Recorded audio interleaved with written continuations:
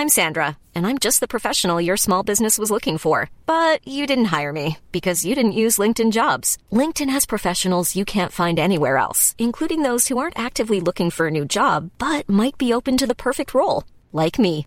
In a given month, over 70% of LinkedIn users don't visit other leading job sites. So if you're not looking on LinkedIn, you'll miss out on great candidates like Sandra. Start hiring professionals like a professional. Post your free job on linkedin.com/people today.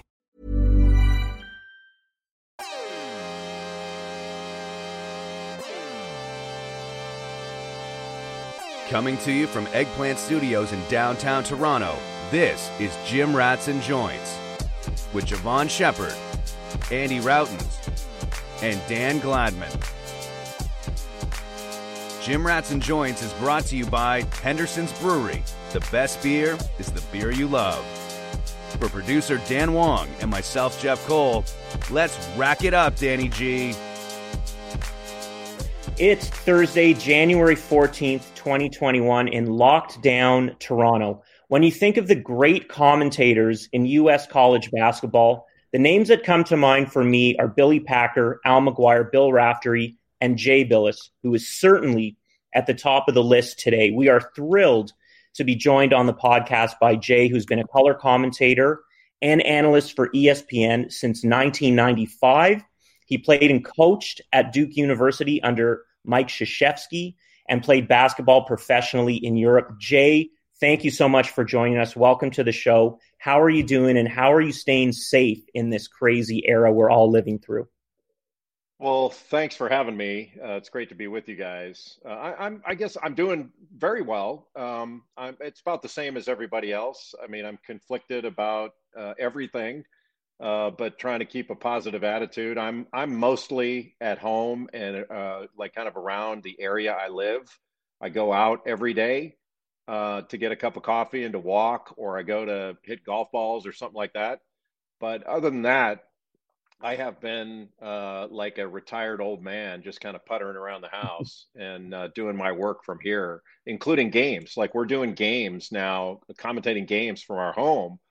And the truth is, like, given where we have to be during when I'm on site, like we're so far up and away from the court, I don't notice the difference between being at home and being in the arena. It's really kind of sad in that regard that being there is does not give you a feeling of having an advantage in what you're seeing. Jay, we got a couple of guys here who played big time college basketball, Canadian guys, Javon Shepard at Michigan, Andy Routens at Syracuse.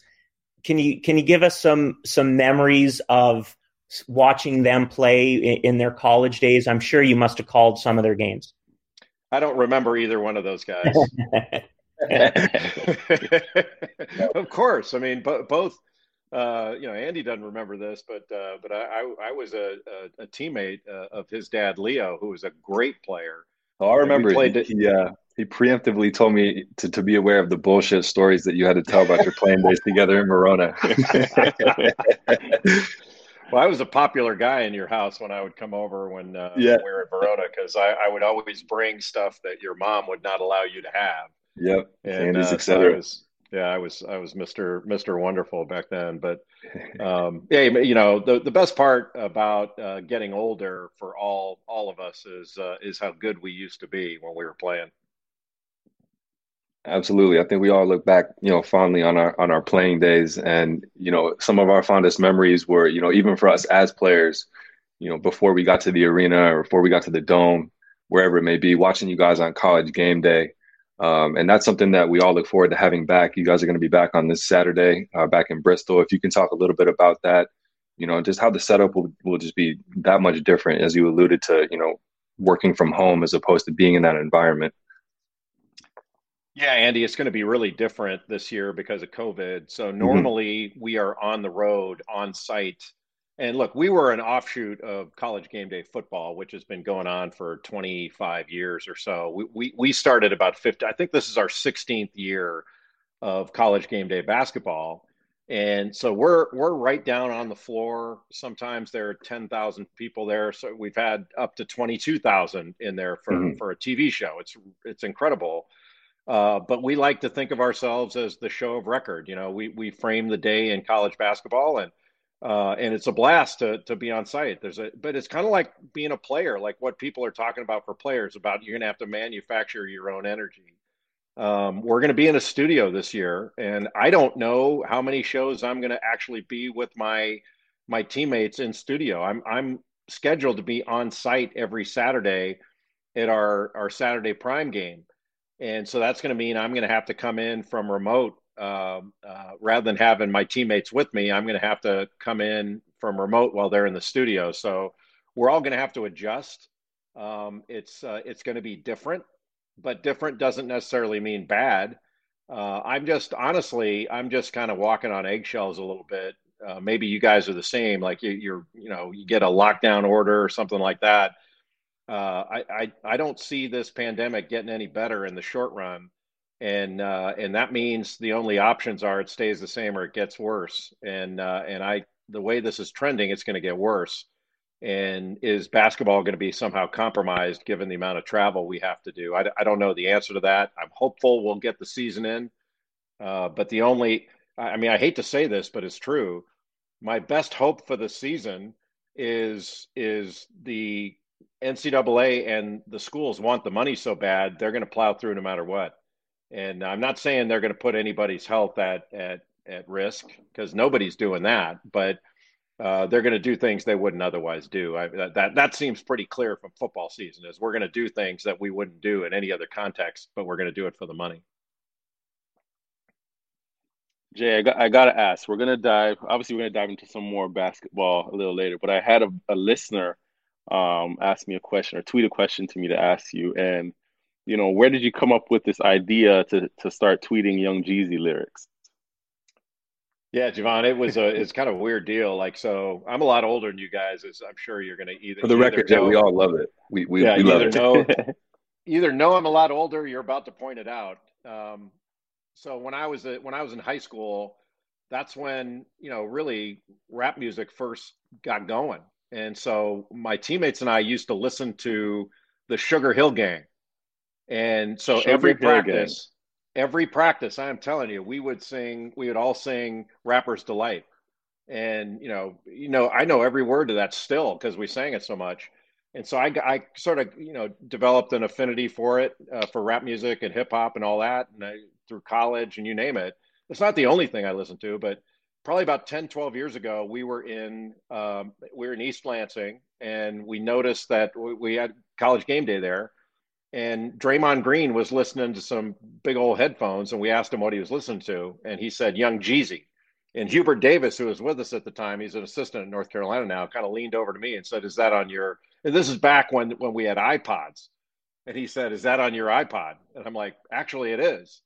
And somehow that, it was on the air, and somehow some people started tweeting at me, "Come on, man, you don't listen to Young Jeezy and all that." And I said, "Well, I do." And I put lyrics out to just kind of show, like, look, I do.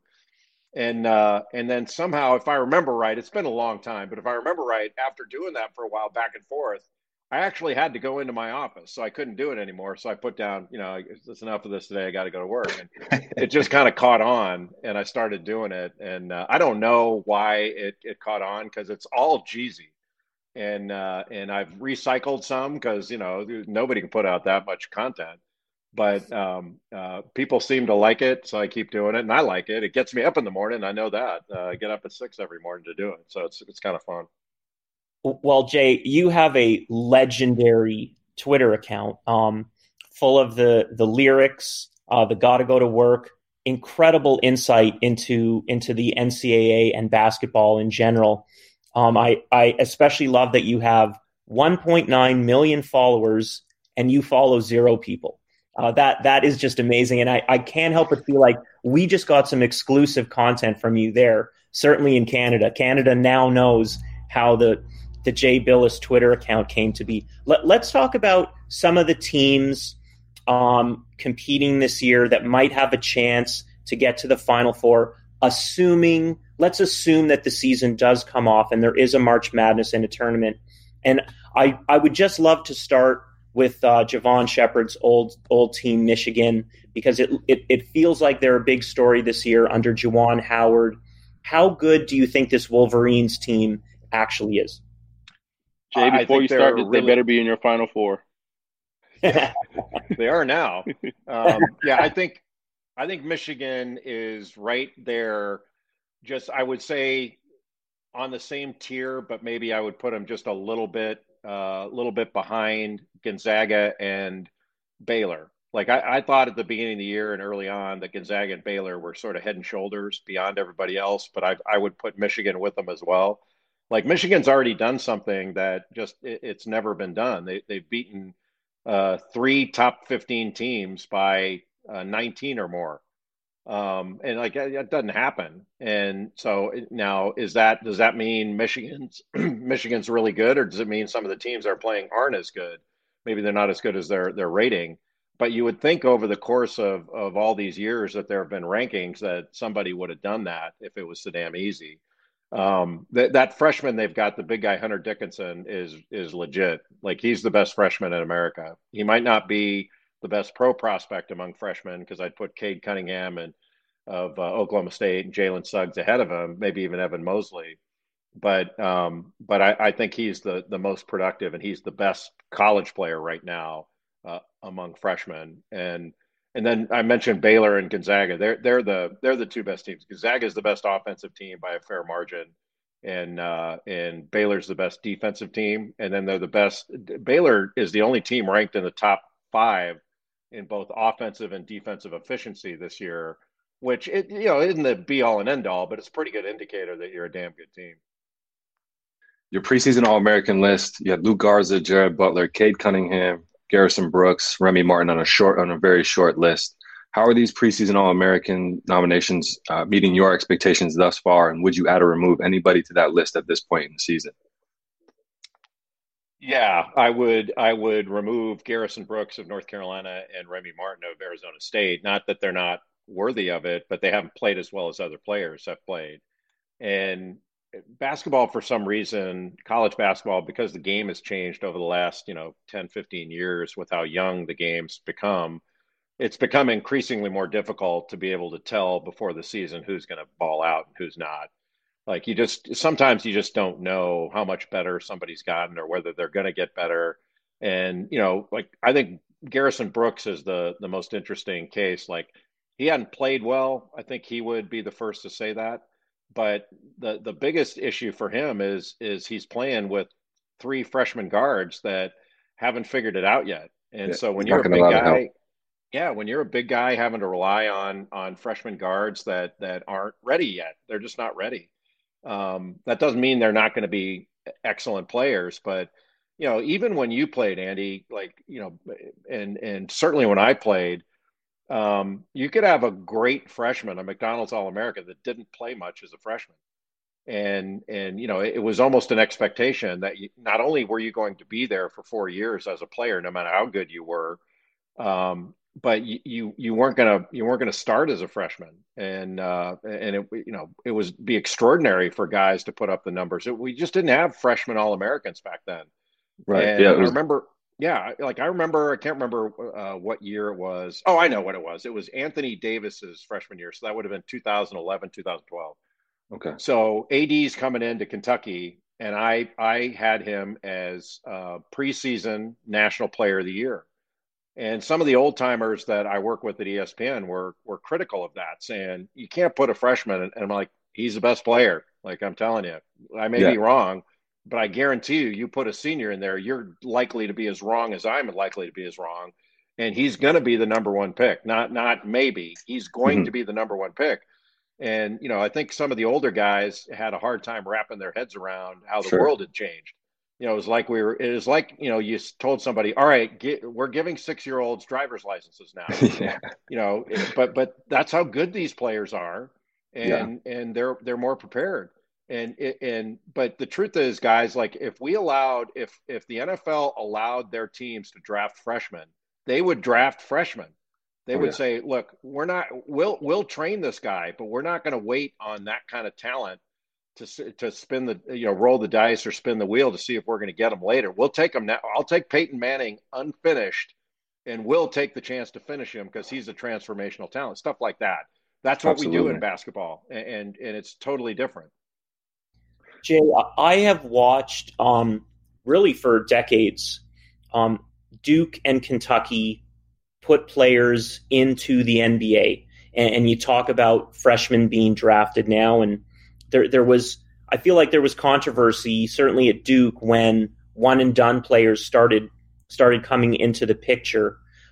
What is it about those programs that is preparing the players for the NBA? Is it a matter of the best high school players are going to those schools, or do those coaches and coaching staffs do something different that is specifically preparing players for a professional career, even in the NBA or even overseas? Okay, well, I'll answer your question by asking you guys a question. I'm not expecting you to answer it, but just to contemplate it. So, what NBA team or NBA coach produces the most all-star players? What high school produces the most professional players or high school coach? And the answer is nobody thinks about that, nor do we care, because we realize they don't do that we give the player the credit for that. All good coaches are going to help players get better.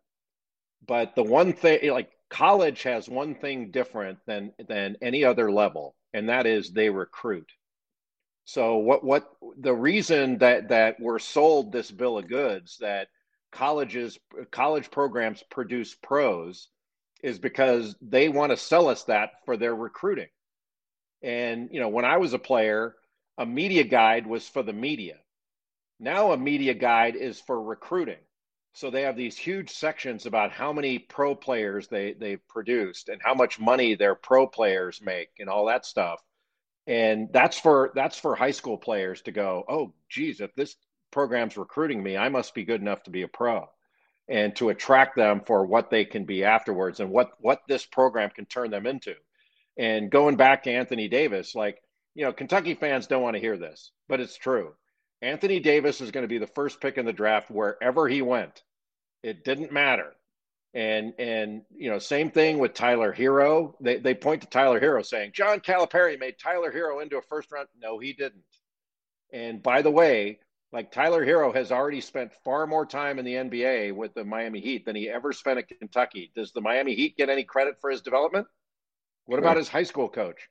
Where did the development start? So he was a piece of crap before he got to Kentucky, then first round draft pick, and that's all there is. That doesn't make any sense. Same thing with, you name it. Name a player. Did Coach K make Kyrie Irving into an NBA All-Star? He played 11 games.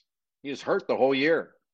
None of that means anything. It's good coaches help you get better, but the reason that those programs have so many NBA players is because they recruit NBA players. And I'll one last thing on, and then I'll shut up. But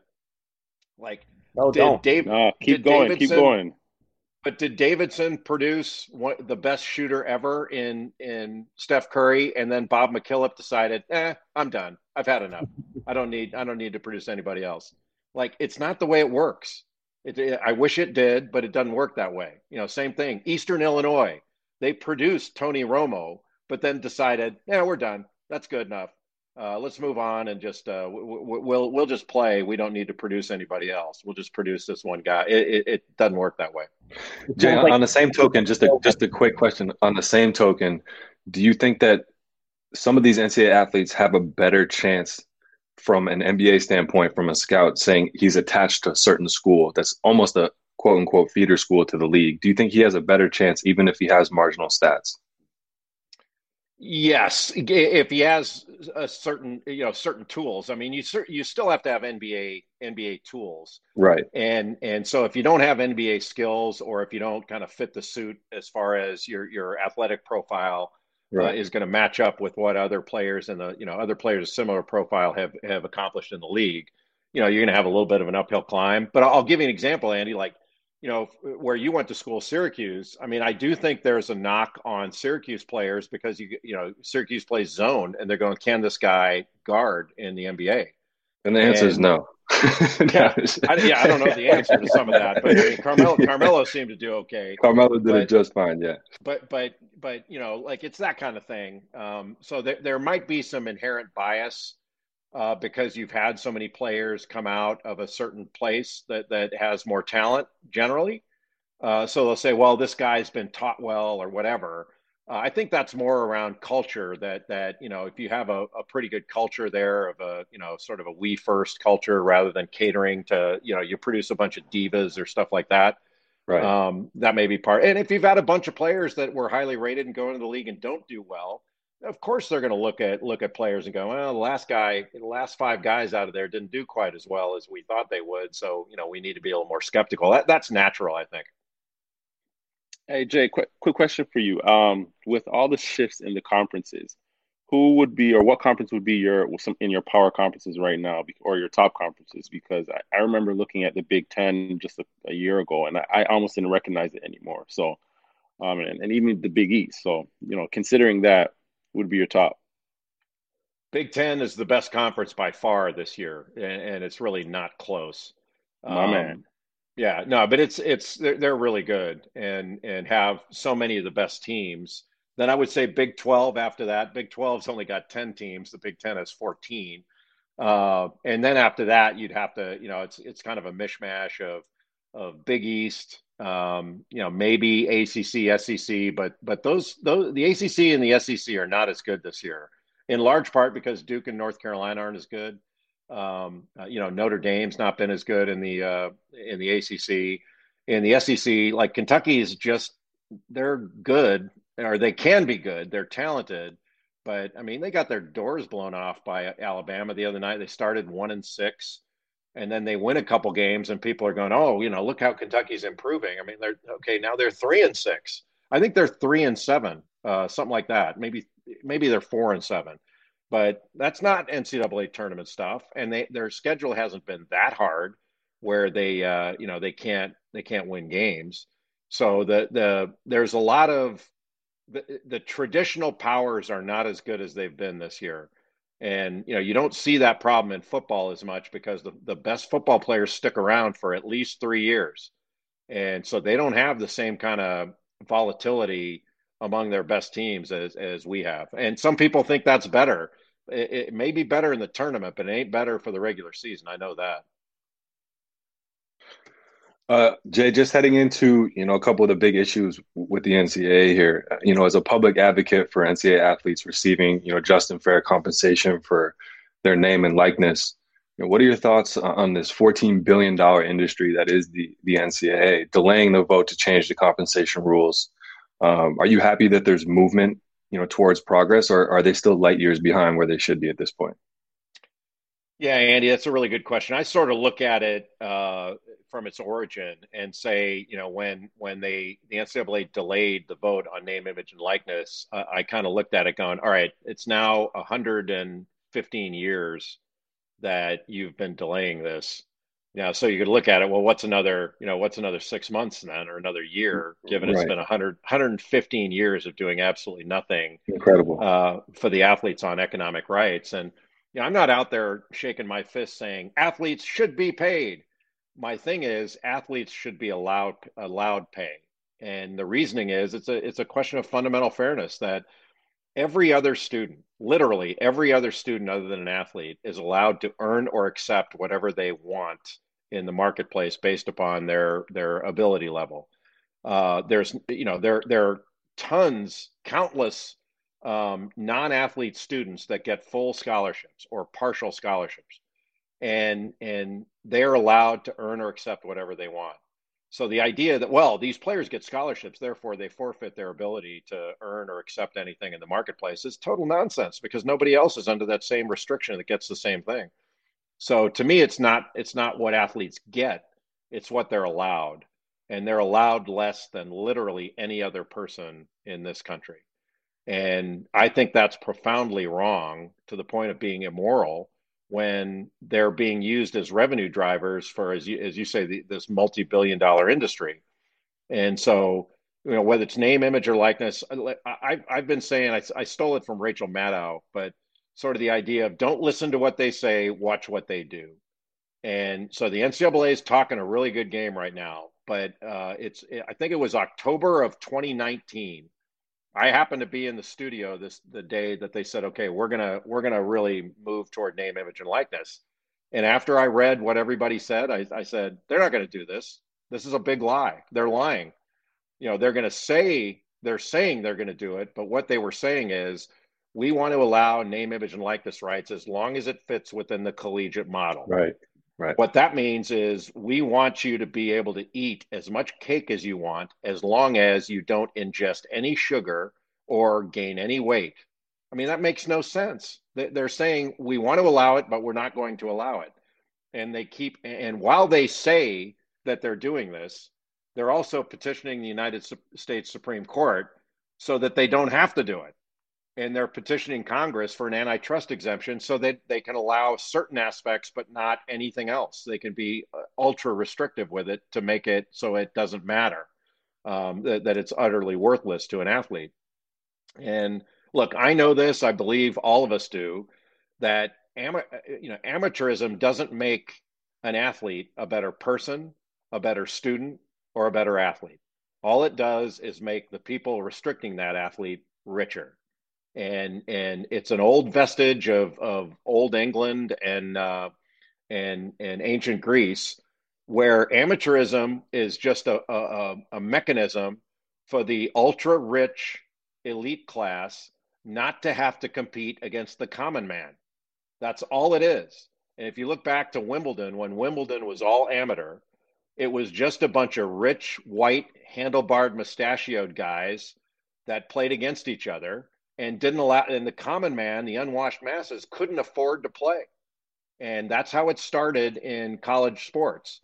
The Ivy League schools, the same white, handlebarred, mustachioed guys, said this game is going to be played by amateurs, which meant it's gentlemen versus gentlemen, which meant we don't want the working class to be allowed to play. That's all it was. And so it was discriminatory from the jump. And now it's ultra discriminatory because of all the money that's being made. And they want to make it seem like we're playing through this pandemic because we want to give the kids a chance to play. Like, sure. No, because you're not giving the kids in the drama department the chance to put on their productions, or the kids in the band. It's funny, the kids in the band aren't having their performances, and they're put on on their website for everybody to partake in. Those things are canceled, man. We're playing ball because we got to make money. And I'm not saying that's wrong. I'm just saying, let's admit what it is and let the players go out and earn what they can.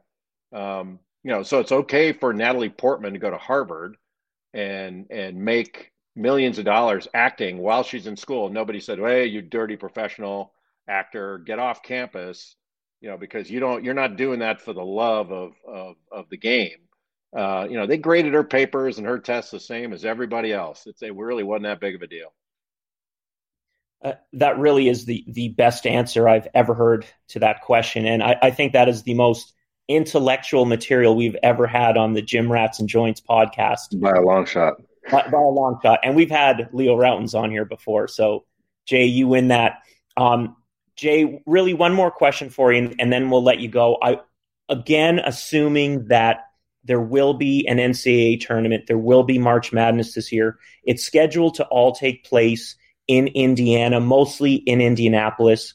In your opinion, is that the right decision? Is it better for safety? And how will that make the tournament look for the rest of us who love watching it so much? Yeah, Dan, it's the only option. If you're not going to be able to have a normal tournament where you have 13 different sites over 3 weeks, because all these different areas of the country are under different protocols from their health departments. So, and then the logistical challenge of traveling so many people and teams around would be a huge problem. The biggest problem with college sports right now in the pandemic is not that we're playing. We've shown that we can do it. The problem is we haven't had a discussion over whether we should. And look, I want to work. I want to watch basketball because I love it, and I'm getting paid, and I still love the game. Isn't that amazing? But the players, like you want the players to be able to play, and everybody wants to compete, and nobody wants to pitch the season down the toilet. But these are institutions of higher learning that claim they have a responsibility to the community that goes beyond, putting on entertainment events, which is really what these things are. And we've not asked, like in football, I knew we were going to plow through the football season, put our head down and get through it no matter what. Basketball, I'm not as confident, but I still think we're going to do it, and we're going to get through it to the tournament. But in football, every football game that was put up on television was something that encouraged people to get together to consume the product. So they might not be in the stadium, but they were getting together to watch the games. And those were, I don't think college sports can say with a straight face that the fact that we put on those events did not significantly contribute to community spread around the country. Of course it did. Now, maybe that's not wrong, but maybe it is. And then early on in the pandemic, the NCAA said, and by NCAA, I mean not just the office in Indianapolis, but all the member institutions. They said, no students on campus, no college sports. And what do we have? We have no students on campus, and man, we are playing. And then we said, no bubbles. We cannot have players in bubbles and play in bubbles like the NBA. We're amateur. And we've got bubbles. We've got players living in complete and total isolation. And the NCAA tournament is going to be played in a bubble. And so everything we have said, it's kind of like going back to don't listen to what they say, watch what they do. Because they said we're not doing any of this, and we're doing it. And so do I think it's craven? No. I mean, I think it's business. But do I think we are the NCAA has been hypocritical, contradictory to the point of hypocritical? You're damn right I do. And we've not had a national discussion about whether we should do this. Not whether we can, but whether we should. And what message are we sending to people out there that all these institutions are saying, okay, we're going to send you a message that things are close to normal and you can go about, kind of normalcy. The government says don't travel, and we're traveling all over the country to play games. Government said please don't travel unless it's essential. So what we're saying is these players are really essential workers, and they're essential workers to this business. And I think we're missing the mark on a lot of things here, and we're going to have to answer for it later on. And we don't yet know. Like, look, it's easy to say, hey, there aren't a lot of hospitalizations among players and coaches and all that stuff. We don't know what the long-term effects of this are. We don't know. And thank goodness that Keontae Johnson in Florida, that the outcome there was not worse. I mean, that was pretty scary.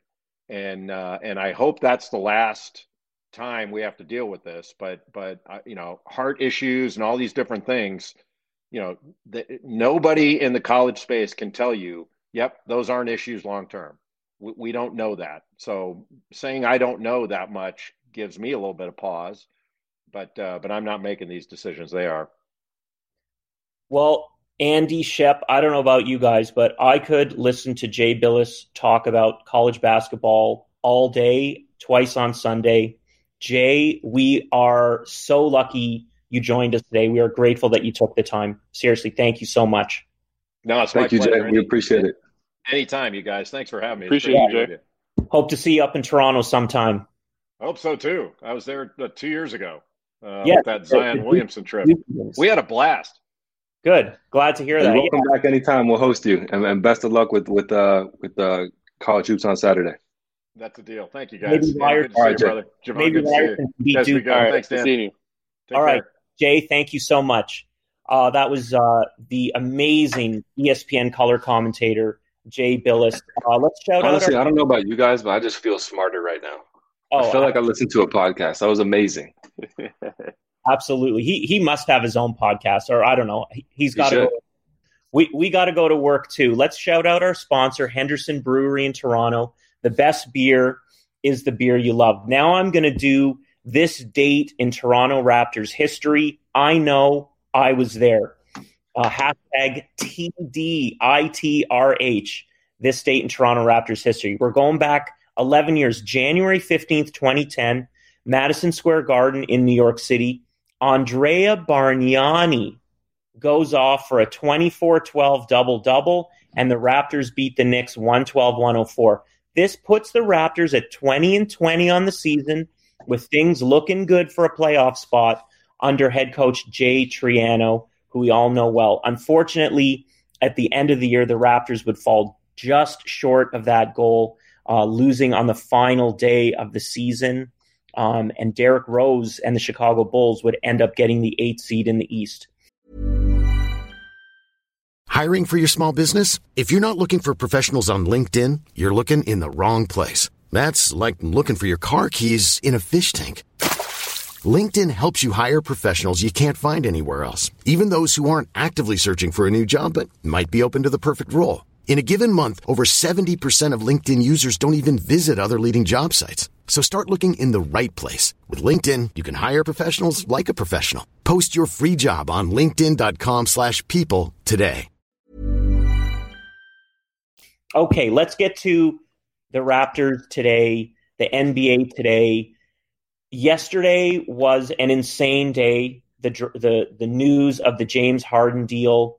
I think we'll get to that, but I think we should start with the Raptors. 2 heartbreaking losses out west.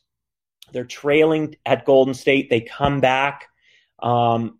Looks like they're going to win it, and then they drop the game by a point. Portland, they're leading the whole way, and then Portland comes back in the 4th, and Portland wins by a point.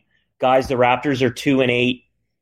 Shep, you're the general manager. Is it time to make moves? I think, you're not going to have a clear picture with the Raptors. We see that they've had a rocky start, but you're also looking at the games that they've lost outside of the season opener against New Orleans. They've lost the other 6 games by an average of about 6 points, right? And, a couple of those games, a ball goes the other way, or, Pascal was able to close because he had the ball in his hands from that. I think 3 out of 4 of those games, and you're able to close them out. You're looking at a completely different conversation. So I think you still have to give it some time. I mean, you don't want to wait too long until you're mid-season and, your back's against the wall, or you're in a position of tanking, or, looking towards the draft. But I think, you over this next stretch, they come home for a bit now, or quote-unquote Tampa home, for a little stretch here, coming off that West Coast swing. And I think, most importantly over that swing is guys are isolated. So they're able to build a bit more chemistry as this new unit, and you're able to see that. I think that team did show some improvements over that stretch there. They just weren't able to close. Do you make some changes right now? I mean, James Harden's off of the table, so there's no game changer or anybody that's going to really turn around your franchise right now. You weigh it out, and this team, they've gotten a lot better. They're playing a bit more intense, and I think they're re-identifying how they have to play and how they have to win. It's just about closing right now. And I think Pascal he's learning. He's learning it over the last couple of games. He's had the ball in his hands. He just hasn't been able to pull it out. And at some point, that monkey's going to be off his back. Yeah, I mean, I think this is a really tough position to be in, from the managerial side for the Raptors. I mean, you have bright spots. You have Chris Boucher's coming out party. You see him playing well and stepping in at center. You have Fred VanVleet playing like an all-star. Pascal is finally starting to shake the cobwebs out, and he's starting to come around and be that player that we all thought and hoped that he would be. Despite missing a couple game winners, if he can put that away and ride that confidence high, I think they're going to be a different team. They got Charlotte coming up, who isn't the strongest competition in the East, so that could be a nice little confidence booster for them as well. They are competitive. Like I said last week, that was one of the teams that I was really watching. LaMelo is playing about as impressive as any rookie is right now, and the way they move the ball, and Gordon Hayward's back from his previous self before injury. So they're an exciting team to watch, but with the Raptors' momentum right now, hopefully they can get a win over a good team and carry that pace. But it's tough to say because if I'm the Raptors right now, I still don't have that playmaker, that guy you want to go to at the end of the game. And I'm looking at Brad Beal heavily right now, in a situation in Washington where, Scott Brooks is on the hot seat, Russ is going to be out for the next 3 or 4 weeks. I'm looking to see what I can do with those pieces now that James Harden is off the table. And he's a guy that I feel like could complement a team much better than James Harden would. I would almost not even look at that James Harden situation, even though it was available, because you'd have to give up the house and then some. Okay, guys, I think your basketball instincts are on cue as always. I just think that we have to, with the Raptors, have to start looking big picture now. They're 2-8. A win in January against Charlotte, whether they win or lose the game, I don't know. I don't think we can be talking about things like gaining momentum and picking up speed. And here's why. The rest of the conference is so much better. The East is so much more competitive than it really has been in years. Say what we want about Harden and Kyrie for that matter, but the Nets have so much talent. The only question is there enough basketball to go around? The Bucks are starting to gel, and they have Antetokounmpo. The Celtics have Tatum and Brown. The 76ers, who are they were in first place at points last week. I don't know where they are now because they've had some issues with COVID protocols, but Embiid is on an MVP pace. Indiana seems like they're much better. And Andy, you brought up Sabonis last week or a couple weeks ago. He's in the MVP consideration. These are 5 teams right now who are so far ahead of the Raptors. A Bradley Beal trade to Toronto. I mean, how does that even make sense? I think he doesn't want to come here. What are you giving up to get him? And what do you actually think you're going to accomplish out of this season? At this point, the East is so loaded and competitive, you really have to start considering emptying the clip, trading Kyle Lowry, and loading up on draft picks. Okay, so I'll say this: if you're looking at the standings right now, the Raptors are 3 games out of the 8th spot. That's just 3 games. As poorly as they've started, it's only 3 games. Now, I understand everything that you are saying, but when you look at, how the season's being played, it's not your traditional season where, these teams have their roster and only missing guys by injury. There's a lot of variables right now. When guys are sitting out, KD just missed 4 games for COVID protocol. There's going to be a lot more of that over the course of the season. So, when you factor that in, there's going to be a game or two where the Raptors can sneak in and get a win on some teams. That's going to help them, right? Help them to make the playoffs? To make the playoffs. That being said, you don't throw in the towel yet because this is not your conventional season, and things can change at any moment. And remember, we're in a season where these guys are playing, these teams are playing 2, 3, sometimes even 4 games for the week.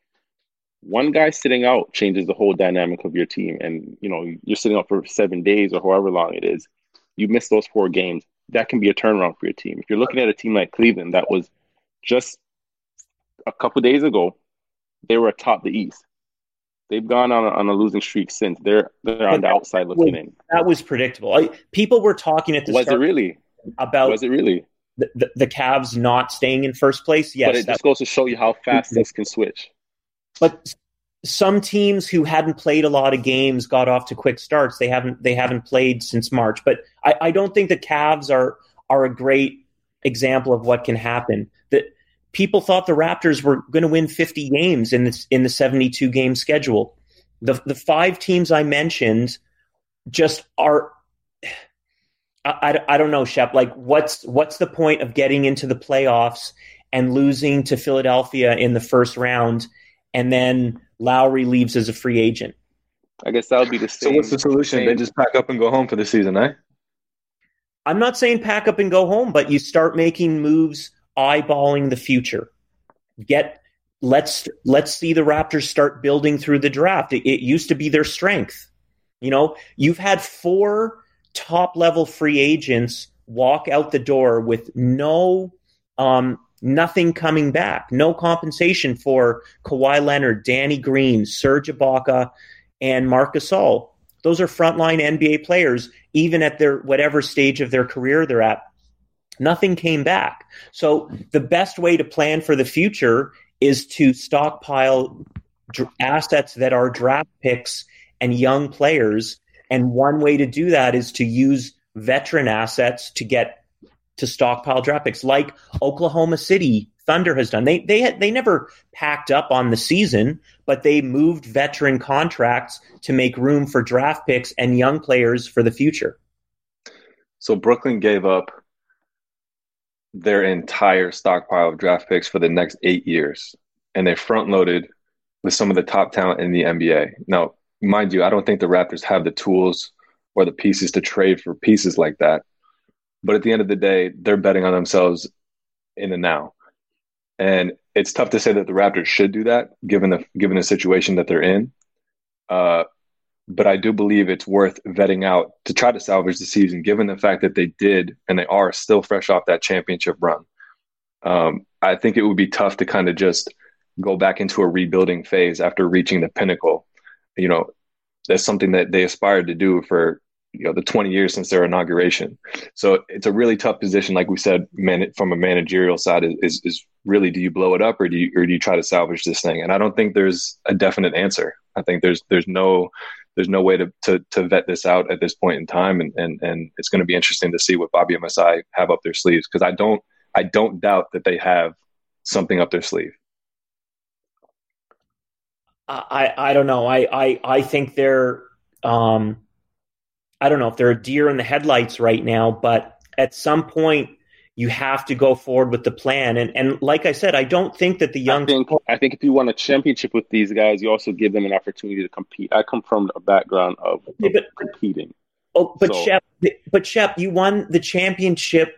That's 2 years ago. That is ancient history in the NBA right now. And you won it with 4 veteran, proven, battle-tested veterans who just are, we're better players than what you have right now. Like Pascal Siakam is not Kobe Bryant. He's not Kawhi Leonard.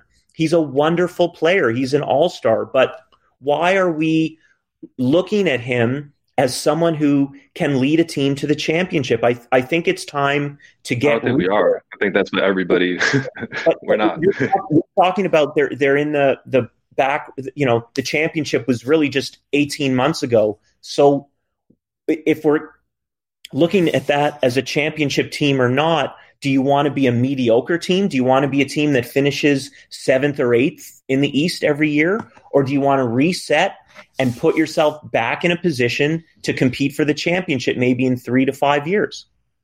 To me, that's what the question is. And pretty soon they're going to have to decide, or maybe it will be decided for them, because if you get to the 20 game mark at this win percentage, if you're 4-16 or 5-15, I think it's that point where reality is going to kick in. I just think the biggest problem is that the rest of the East is really good, really hungry, and everybody feels like the East is wide open. And I don't know that the Raptors can compete with those top 5 teams right now. Why don't we move on to the Harden trade, guys? I was in my car. I was actually listening to Sirius XM radio, and it dropped during our friend Eddie Johnson's show. And so my first thoughts to what I heard was what EJ had to say.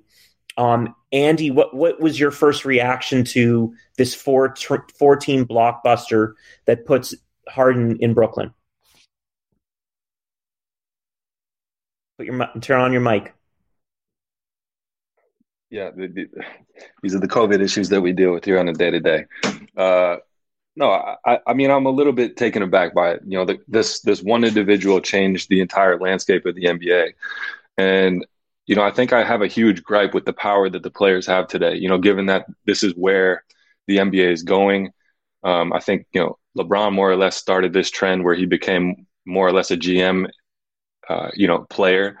But to give a player, the power to opt out of a situation when he signed on and you're paying him hundreds of millions of dollars, to me, to up and leave, not only to leave in an unprofessional way, but to do it, putting your teammates to the side, not coming to training camp, talking about them publicly after games and not giving your best effort. To me, that's unacceptable. And to force your way out of a situation like that is the epitome of unprofessionalism.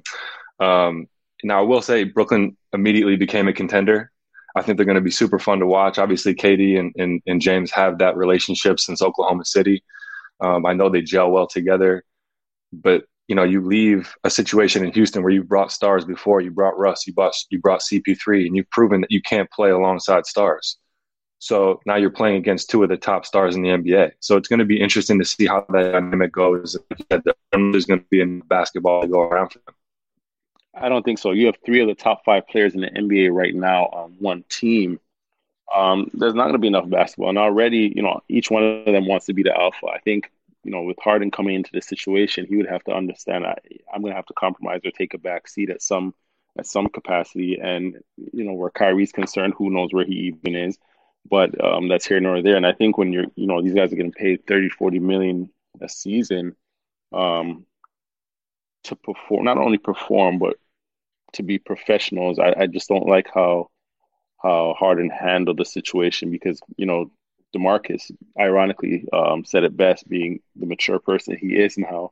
His Harden's problem is with the front office, not with the other 14 guys in the locker room. And I felt that I was sitting here and wondering how John Wall would have felt and DeMarcus would have felt, because these guys came back. These are star level guys, high level elite guys that have come back from injury and hungry and ready to play, ready to compete. I think they actually had a really good team over there to do some things. But as far as what's going to transpire in Brooklyn, it's going to be interesting. I don't think they're talent wise, they're a shoe-in to come out of the East, but what do you do with your bench right now? And at the same time, you need guys that are going to be able to defend. You need guys that are going to do the dirty work. And each of these guys, too high of talent, too big of stars to really do that. And then at the end of the day, who takes the last shot? And that's a big concern too, because you get up into playoff basketball and so forth, drawing up a play and somebody following through or not following through with the play and taking the last shot can be a win or a loss. That could be a disaster. Yeah. Right. All I know is that if I'm Jared Allen, I'm pissed. I mean, you just get thrown into the deal and you're in Cleveland the next day. I mean, we were seeing a guy really blossom into one of the most prominent centers in the league. And he's kind of that old school center mentality where, he's blocking shots, he doesn't command the ball. He's giving you everything he has, kind of like that quarterback on defense, if you will. But I am excited to see Caris LeVert in the new market. I think that he's really going to spread his wings. He's proven what he can do when Kyrie and KD aren't available. And the fact that Victor is out and he's now in Houston, I think he's really going to spread his wings and have a nice little 1-2 combo with Sabonis there. See, and the funny thing was, I always thought that Caris could be that third piece that this team had been searching for since the off season. So it's strange. It's tough, tough situation for everybody. But like you said, he has opportunity now to flourish and really spread his wings. To me, it looks like all the teams got a little bit better. I do think Houston's in a nice situation now. Now you have John Wall, Victor Oladipo, DeMarcus Cousins. That sounds like a pretty competitive lineup to me in the West. And even, if Harden comes back at full percent at the start of the year, they would have been right in the mix as always. I agree with you. LeVert going to Indiana, I think that makes them. I don't know if that he's better than Oladipo, but he's definitely a pure scorer and he's hungry. And Oladipo was kind of unhappy there. I can't help but feel that Brooklyn is the presumptive favorite. You mentioned it. I can't remember which one of you said it, but based on talent alone, they come out of the East. But you guys are the ones who played. I don't understand why there's an issue who gets the shot at the end of the game. There's 72 regular season games. There could be up to like 24, 28 playoff games. Sometimes one guy's a decoy. Sometimes Kyrie takes a shot. Sometimes Harden takes a shot. The object is to win the game.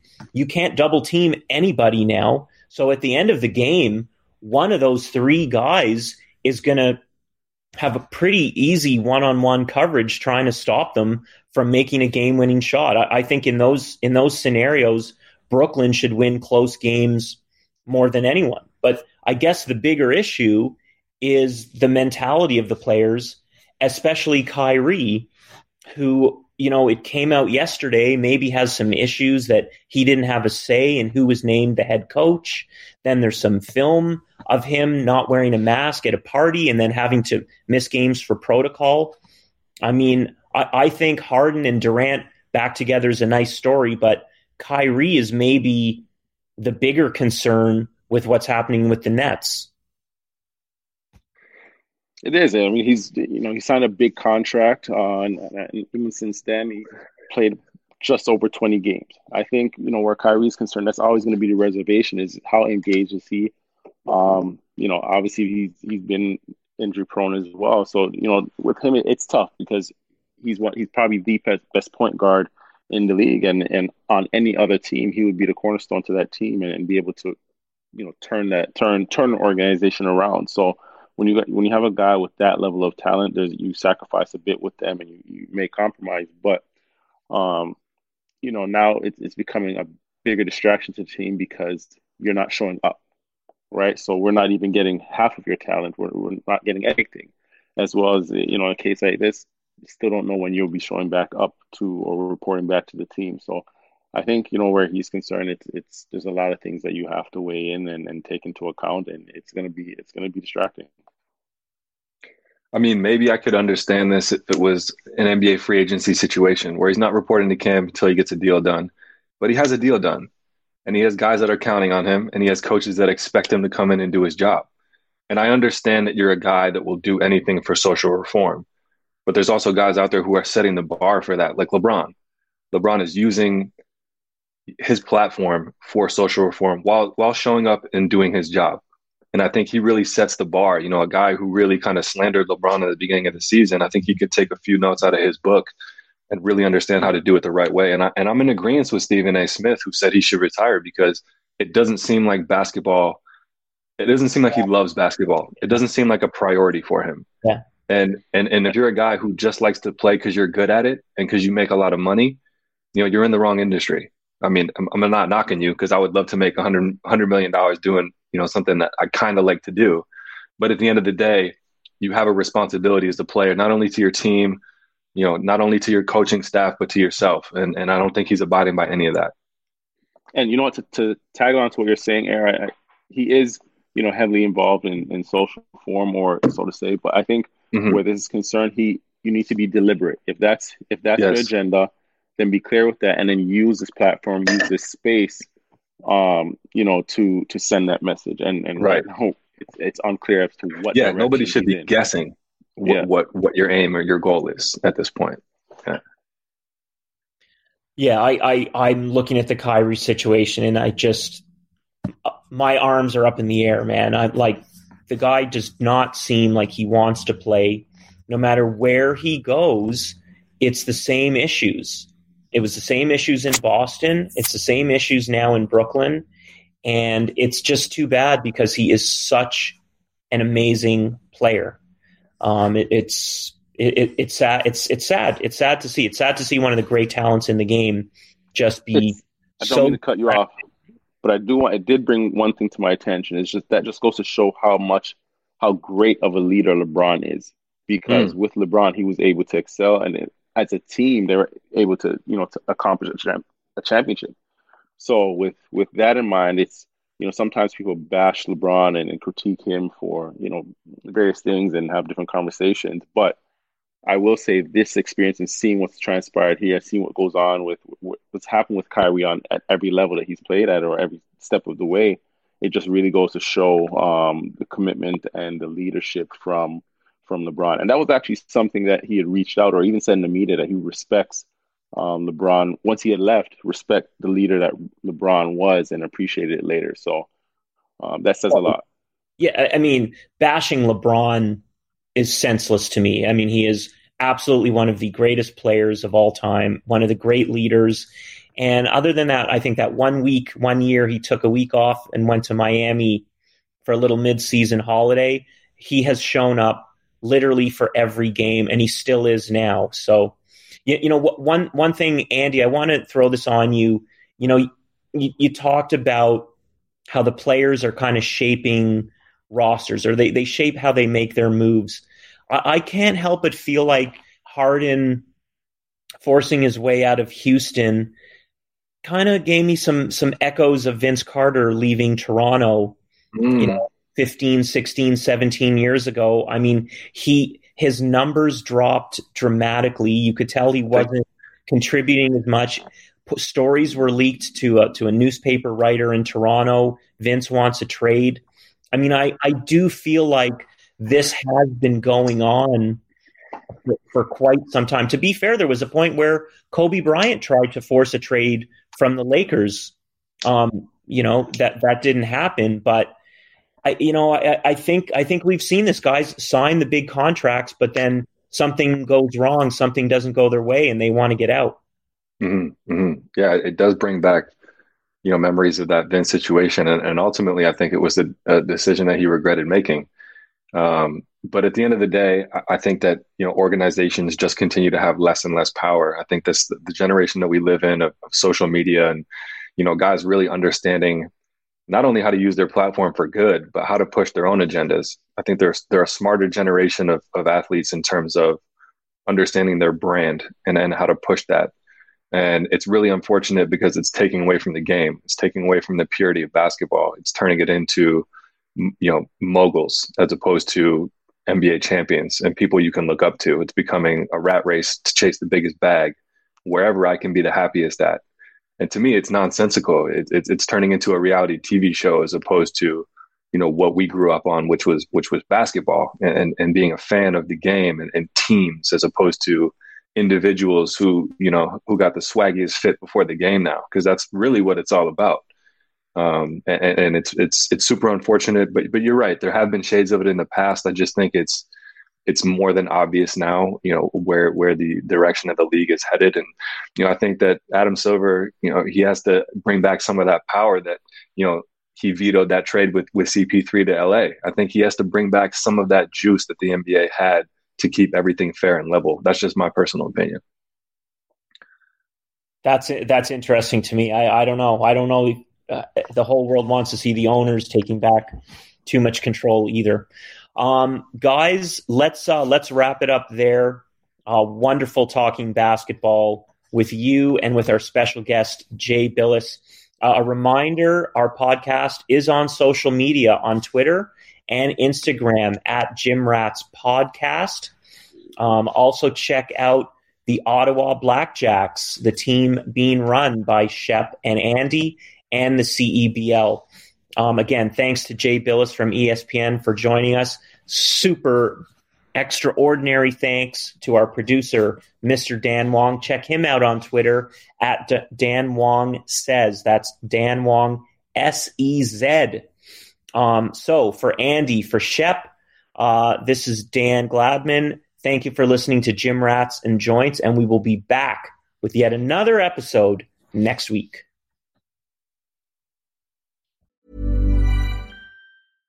Imagine the softest sheets you've ever felt. Now imagine them getting even softer over time. That's what you'll feel with Boll & Branch's organic cotton sheets. In a recent customer survey, 96% replied that Boll & Branch sheets get softer with every wash. Start getting your best night's sleep in these sheets that get softer and softer for years to come. Try their sheets with a 30-night guarantee. Plus, get 15% off your first order at bollandbranch.com. Code BUTTERY. Exclusions apply. See site for details.